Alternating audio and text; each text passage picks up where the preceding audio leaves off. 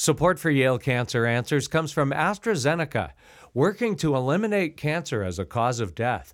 Learn more at AstraZeneca-US.com. Welcome to Yale Cancer Answers with Drs. Anish Chagpar and Stephen Gore. I'm Bruce Barber. Yale Cancer Answers features the latest information on cancer care by welcoming oncologists and specialists who are on the forefront of the battle to fight cancer.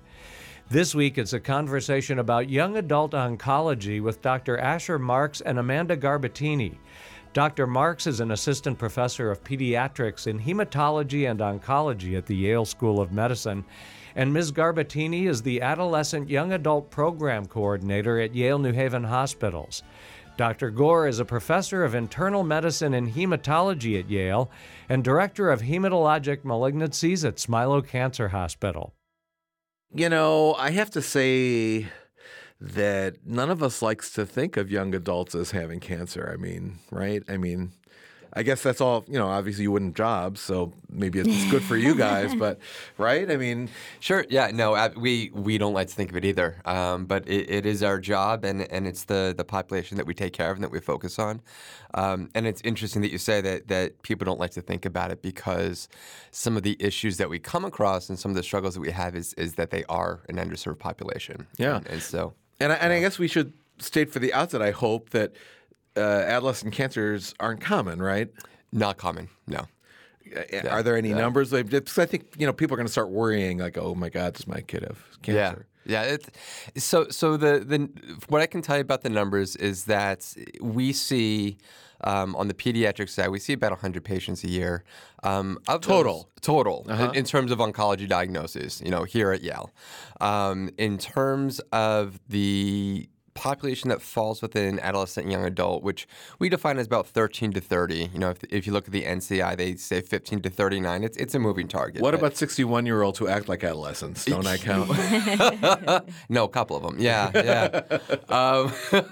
But that fall in that population about 2/3. So, 2/3 of the kids. Of the kids fall within this adolescent kind of young adult population. So we think about pediatric cancer, but a good number actually run into these issues of being a bit older and have their own kind of cancers, own psychosocial concerns. So yes, it's unusual in general. But the population we see, we definitely see a good number. And am I correct in saying that Yale New Haven Hospital has about half of the pediatric cancers in the state, or something like that? Something like that, yeah. So it's a good estimate. Maybe about 200 across the state. I think that's fair. Give or take. Yeah. And what kind of cancers are prevalent in this population? Yeah. So the cancers prevalent in this population, you really get a mix of the adult cancers and the pediatric cancers, and that's another thing that makes it so difficult. We're very much siloed. I'm a pediatrician. We have our adult counterparts. So on the adult side, they are seeing things like melanomas, thyroid cancers, breast cancers in younger populations. They can see testicular cancers. Whereas on our side, we're seeing pediatric cancers, but in this age group. So we're seeing leukemias, we're seeing lymphomas, brain tumors, certain solid tumors. So it runs the gambit. And the thing that AYAs, we call them AYAs, adolescents and young adults, the things that they have in common aren't necessarily the disease process so much as the other psychosocial needs that are very unique to the population. So Amanda, it's great to have you here as a social worker.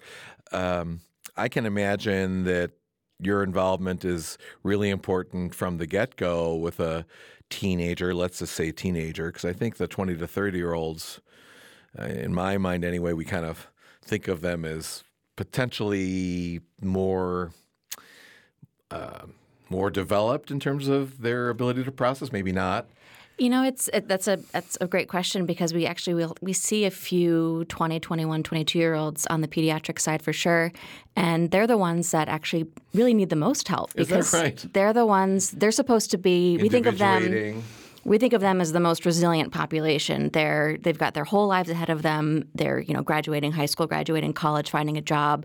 But that's why they need the extra help, because they have all these really milestones come up ahead of them, whether it's, again, graduating, getting a job, dating, marrying, having kids. There's no handbook on how to date when you have cancer. There's no handbook on, how do you tell, like, on a dating app, that you had cancer. There's no like protocol for that. So that's where like the psychosocial needs really come in, because as a 13-year-old, maybe you're not looking at that kind of stuff just yet, but as a 21-year-old you are. And even as a 30-year-old, you might be worrying about getting married, having kids. Can I have kids? And what do I need to do to make sure that I can have kids? And those are all things that we kind of take care of within the AYA program. But they have a really unique set of psychosocial needs. They're going through all of these changes, both physiologically, physically, mentally, emotionally. Being a teenager is awful on its own. It's got some high points. And then you throw in cancer, and it makes everything that much harder. And teenagers, they naturally kind of self-isolate, and cancer just makes you that much more isolated.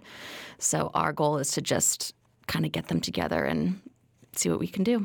I just have to imagine that across the family spectrum, from the younger siblings, if there are any, to the parents and others, I suppose, the diagnosis of cancer in a young person has just got to be just rock people's world, right? I mean, it's absolutely everything is up in arms, all your assumptions, right? Absolutely. I mean, again, we think of teens as these invincible kids, and they are still kids, which is also difficult because, parents, they might be their oldest child all of a sudden has these huge medical needs, and, maybe the younger kids, I don't want to say get neglected, but they certainly aren't getting the attention that they used to have. Feel neglected, perhaps. They feel neglected. So we do try to work our best with the whole family unit, parents and siblings as a whole, just to make sure everyone's getting their needs met, because, behind every seriously ill child is a family in crisis.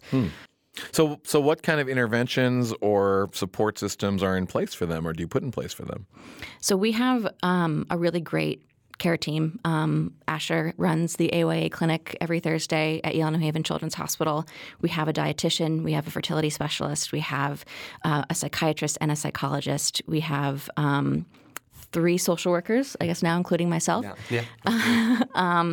And we all really work together to make sure that they're getting the best possible care, both from the physical illness perspective and the psychosocial perspective. So does every family meet with a mental health worker regularly, once assessed? Are there groups available, support groups? Every child gets assessed by a social worker who is newly diagnosed, and then from there they can make referrals to either the psychiatrist or the psychologist, depending on what their needs are. Mm-hmm. It's actually our goal to have Kathy Croce, who's our psychologist. She has a big belief in this resistance model of teaching resistance. So every person, I think, diagnosed with cancer, quite frankly, and especially in this age group, I think does benefit from psychosocial intervention. I agree.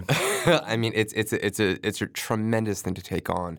And she actually has a series of kind of 4 sessions she likes to have with almost all of our patients, if possible, if they're open to it, no matter what their needs. And what these 4 sessions do is that they actually teach a model of resistance to help them through this difficult process. Resilience Is the word that we use. Yeah, I was going to say resilience. Resilience.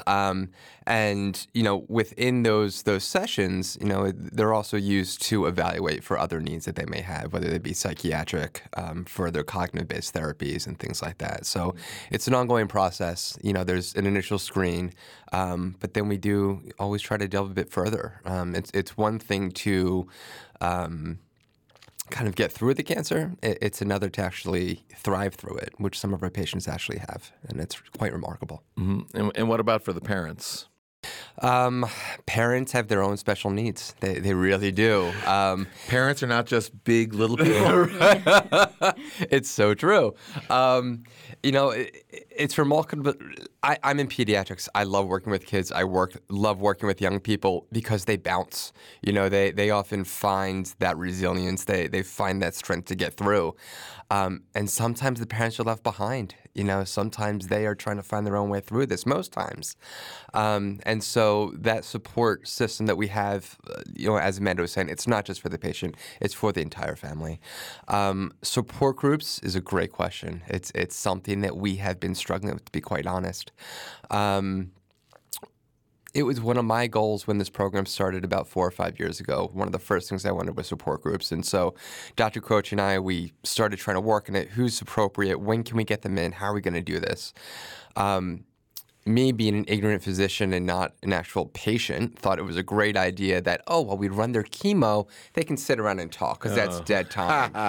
And, maybe not. A lot of eye rolls. Yeah, what an idiot. So they don't want to sit around while they're getting nausea-inducing meds, looking their worst, feeling their worst. That was a terrible idea. Nobody went for it.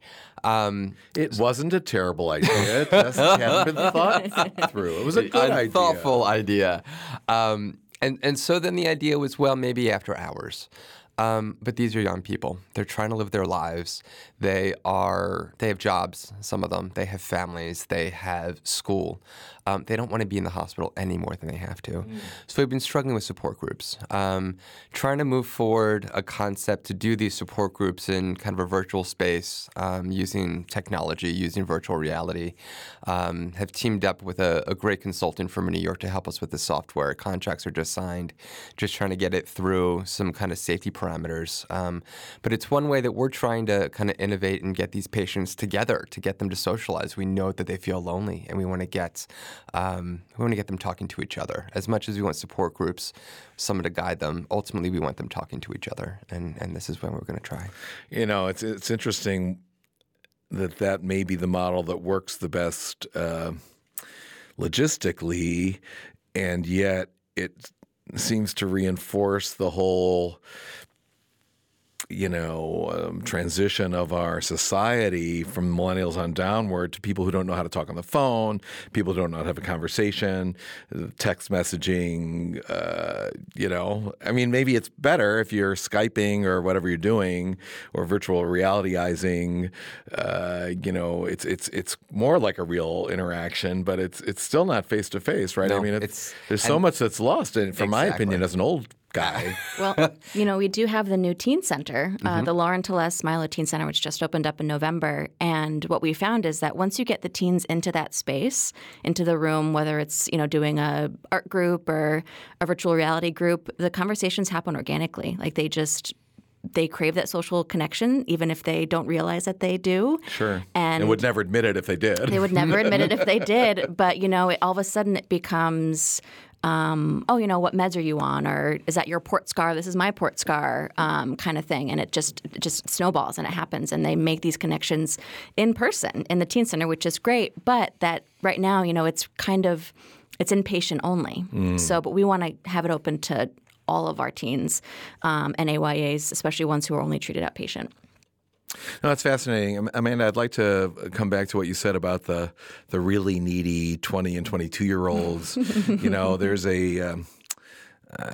There's a rubric, and I think we may need to move this to the second half of the show, with young male patients, particularly with curable diseases like Hodgkin's, there's a large failure to follow through because of anger and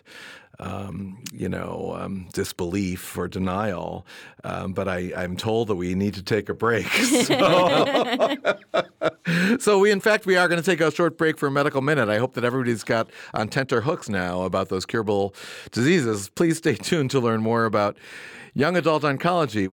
Support for Yale Cancer Answers comes from AstraZeneca, a global science-led biopharmaceutical business committed to bringing to market innovative oncology medicines that address unmet needs for people living with cancer. More at AstraZeneca-US.com. This is a medical minute about melanoma. While melanoma accounts for only about 4% of skin cancer cases, it causes the most skin cancer deaths. When detected early, however, melanoma is easily treated and highly curable. Clinical trials are currently underway to test innovative new treatments for melanoma. The goal of the Specialized Programs of Research Excellence in Skin Cancer, or SPORE grant, is to better understand the biology of skin cancer with a focus on discovering targets that will lead to improved diagnosis and treatment. More information is available at yalecancercenter.org. You're listening to Connecticut Public Radio. Welcome back to Yale Cancer Answers. This is Dr. Stephen Gore. I'm joined tonight by my guests, Dr. Asher Marks and Amanda Garbatini. We are discussing the field of young adult oncology. Amanda, before I so rudely cut myself off before the break, I had asked you a question about this kind of, I don't know if it's an urban legend or not, about young, particularly men in their 20s, not being compliant with therapy for Hodgkin's lymphoma or leukemia, curable diseases, just not showing up, a lot of anger. Is that just a myth? Actually, I think Dr. Marks can maybe speak more about treatment adherence in that population. Yeah. But there is that, kind of urban legend, urban myth that that age group thinks they're invincible. So, maybe what their diagnosis kinds of hits them like a boulder, and they don't really know what to do, and they, I imagine, do get angry. But I think Asher can speak a little bit more about that. Yeah, I think it's a matter of different coping mechanisms is what we're seeing with it. Anything from denial to feeling they're invincible to, frankly, flat out rebelling. And I think it depends on the disease process. There's certain cancers where it's unavoidable. They're going to, feel sick. They're going to have to be inpatient. They're going to have to be in the clinic. We're giving IV medications. And in those situations, for better or worse, it's tough to rebel. It's tough to be non-compliant. I think where we see bigger issues are with cancers such as leukemias, where a large portion, well, for one, they're being treated for around 3 years. Two, a large portion of that time is dependent upon taking oral medications at home. And if you look at the literature, you'll see that there are decreased survival rates in this age group in all cancers. And I'm sure compliance plays a role. Particularly, like I was saying with leukemia, if they're not taking their oral medications at home, they're at very high risk for relapsing. And so it does become an issue. And we try to get creative in ways to get them to take their medications. Everything from, taking their phones from at the appointment and setting alarms for them. Not that they can't turn those alarms off, but it's easier to turn, easier to not. So sometimes that works out. To having nurse practitioners and social workers who are really on top of them. If you look at kind of survival rates of patients in their 20s with leukemia being treated on the adult side by adult oncologists versus pediatric oncologists, you'll see that when they're treated on the pediatric side, their survival numbers are a little bit better. Why is that? There's some debate. Needless to say, there's some debate amongst the physicians as to why. Some of it is thought that the adult oncologists are too nice. No, seriously. Yeah, I think you're absolutely that right. You guys are more bad tushed, right? Tough love, right? Tough love, yeah. And the parents are, hovering over them. Yes. And that we're it's like, yeah, you want to go to Bermuda next week? Sure, why not? Yeah. More delays. That's been proposed. And that's been proposed, and I think it's probably the biggest reason. Yeah. I think there's that. I think we can be a little bit more aggressive with the regimens that we give because we feel like they can handle it. We've seen the younger kids bounce, so we think that these kids can bounce. But a lot of it is that tough love, and that we try to have the resources to make sure they're taking their meds, because frankly, we need it. Yeah. We participated when I was at Johns Hopkins, and I don't know if the study was open here or not at Yale, in a study of up to 40-year-olds with leukemia, with childhood-like leukemia, treating this AYA population according to your tough love pediatric protocols. And although I'm not sure it's published yet, I hear that the long-term outcome is significantly better than what we usually get, obviously. But it was really hard to treat those patients with that, and I think a lot of people dropped off the study because it's really hard. It's hard. It is hard. No doubt, it's hard, and it takes, I think, a lot of resources to support that kind of treatment. Yeah, really interesting. People may not know, if people were fortunate not to be involved with the need for cancer care, may not know that our adult hematology clinic in Smilo and the pediatric oncology clinic neighbor each other on the 7th floor. And so I often, on up and down the elevator and out to the bathroom and stuff, see, these kids riding around in their little scooty things or walking around with their parents, and you can see they've lost their hair, and they're like, just nothing's happening, Mom, blah, blah, blah. Yeah, especially those are really the little kids. The little ones, I don't know about the adolescents. I mean, I don't pay attention to the adolescents. I guess the little kids catch my eye. They're not as cute. Well, they're not as cute, and it would be inappropriate for me to think they were cute. In the Me Too era, I would never do that, obviously, but the little kids are super cute, I have to say. But that also comes from, that one of the reasons a lot of the teens feel so isolated is because a lot of that attention goes to the younger kids, and they're on the same floor as a 3-year-old. And for a while there was a playroom, which was very, I like to call Fisher-Price, and didn't appeal to teens and adolescents. Whereas now we have the Teen Center, which is it was designed by a former patient by teens for teens, and it's really been a success. It's really been great. But you're right. They, when you're looking at kids with cancer, cute little bald kids are the ones that you think about. Well, they're also the ones that are on the St. Jude's commercials, yes, and on the National Cancer Institute, we've cured childhood leukemia, brochures and stuff, which is all really fantastic, right? Yeah. Yeah. And yet we also know that that's not always the case, and that doesn't apply to everybody for sure. Absolutely. Asher, I know that you're particularly interested in brain tumors, and I just wonder, since brain tumors can affect so much about personality and cognitive function, what are the issues around dealing with that? I mean, from a family first recognizing maybe there's something wrong with our kid. Sure. But there's got to be denial about it. Oh, his eye isn't really lazy. Right. Yep. Hey, well, what's that like?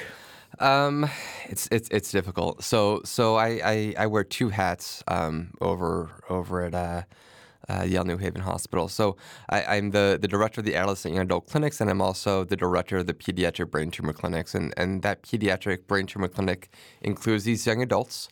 On the brain tumor side of things, brain tumors come with a tremendous number of what we call comorbidities, which is a fancy way of saying they really suck. You've got endocrine disorders to worry about. You've got your pituitary, just little ball of a gland hanging out inside the brain that can easily be affected by a brain tumor. You have the cosmetic issues that brain tumors can bring. You've got facial paralysis, which can become a big issue for a young adult. And you've got the fatigue that often comes with some of the treatments.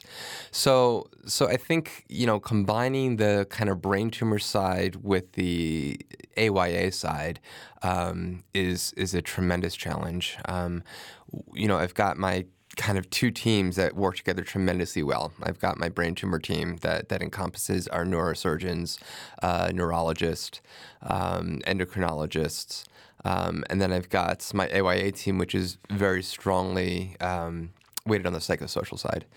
And when they come together and work with these patients, it's really a beautiful thing. It's a beautiful thing. And I think that it's a multidisciplinary approach, and you've got to take it, especially when you're dealing with the complexities of complex medical situations as well as the psychosocial side. Mm-hmm. And the outcomes for kids with brain tumors is getting a lot better, right? Many of them are cured. Many of them are cured. So if you look at straight numbers on brain tumors, a recent review came out kind of looking at all brain tumors. Right now we've got 75% overall survival. And that sounds wonderful. That sounds great. That being said, I think those numbers take into account a lot of benign brain tumors. And we know that there are brain tumors out there that are almost 100% mortality. And so we've got a long way to go. And what those numbers don't show are, again, those comorbidities. So despite cure of the tumor, these patients have lifelong health issues. And so we're, quote, doing well, but frankly not well enough. And what about cognitive function? Are they able to go back to school and at the same level as they were before? Are many of them cognitively impaired? It depends. It depends. A lot of that comes down to the need for radiation, and it comes down to the age of diagnosis. So the younger a patient is when they're diagnosed, the greater risk you have when you have to use radiation to cure a tumor. So in general, we don't use radiation at all in a child under 3 years of age. Because the brain's growing too much. It's growing. It just doesn't tolerate it. If you look at kind of trends and charts, what you'll see to try to simplify it, you see about a loss of 1 IQ point per year after treatment when you're treating a patient that young. So that means if you start with someone with an average IQ, you're dropping them fairly quickly. 15 points in 15 years. Exactly. So you can very quickly get down into that IQ. Yeah, sub-average. And so we try to avoid it. The older patients tolerate the radiation a little bit better. But with them, we see a lot of fatigue with treatments. We see a lot of what we call brain fog or chemo brain. And so we pull in our friends on the neuropsych side of things, where we do a lot of cognitive evaluations and figure out how can we support them through school. And so I think that just drives home the point that despite, quote, cure, this is a lifelong illness. It's something that has lifelong consequences, and we're constantly working with these patients, even beyond when treatment is complete. And in the younger adults, you've got the whole career issues. Career issues, absolutely. So one of our colleagues, Nina Caden-Loddick, is an expert in long-term survival.